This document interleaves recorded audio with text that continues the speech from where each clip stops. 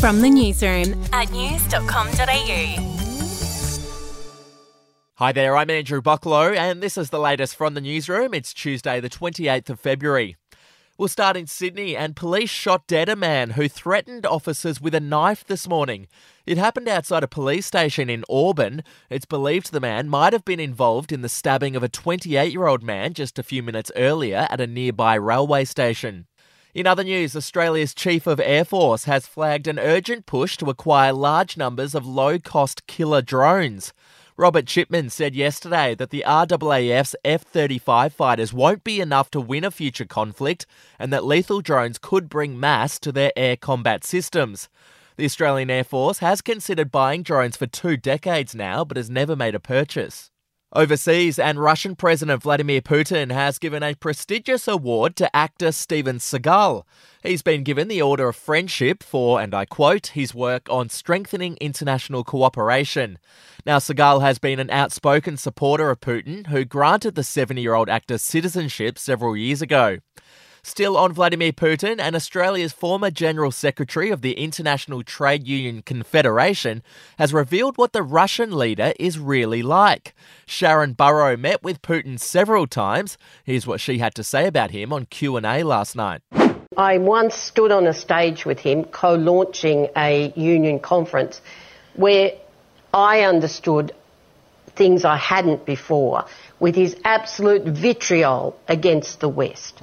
Now, you can debate whether some of those things are right or wrong, but the vitriol was visceral in hatred. We'll be back in just a moment.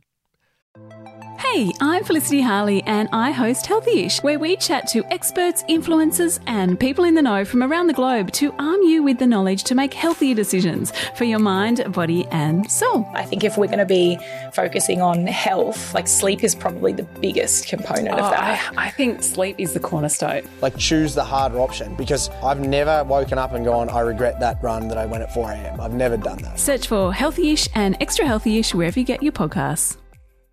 To royal news, and Buckingham Palace is considering a controversial change to Camilla's title.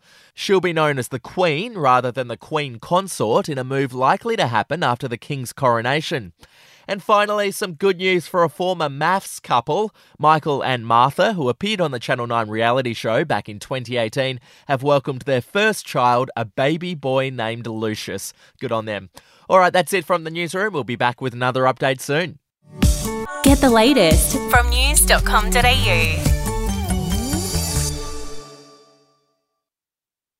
Are you ready to get an inside look at crime from someone who has investigated some of Australia's worst crimes? It was like Aladdin's Cave. The luminol found bloodied footprints and bloodied handprints on a wall, so it's just like a horror movie. Former homicide detective Gary Jubilant sits down with cops, crims, addicts, victims, small-time cheats, and big-town lawyers as they tell their incredible stories. My house got raided. Next thing you know, I got bail refused. Next thing you know, I'm on a truck to Parklea Prison. Listen to I Catch Killers early and ad-free on Crimex Plus on Apple Podcasts today, or wherever you get your podcasts.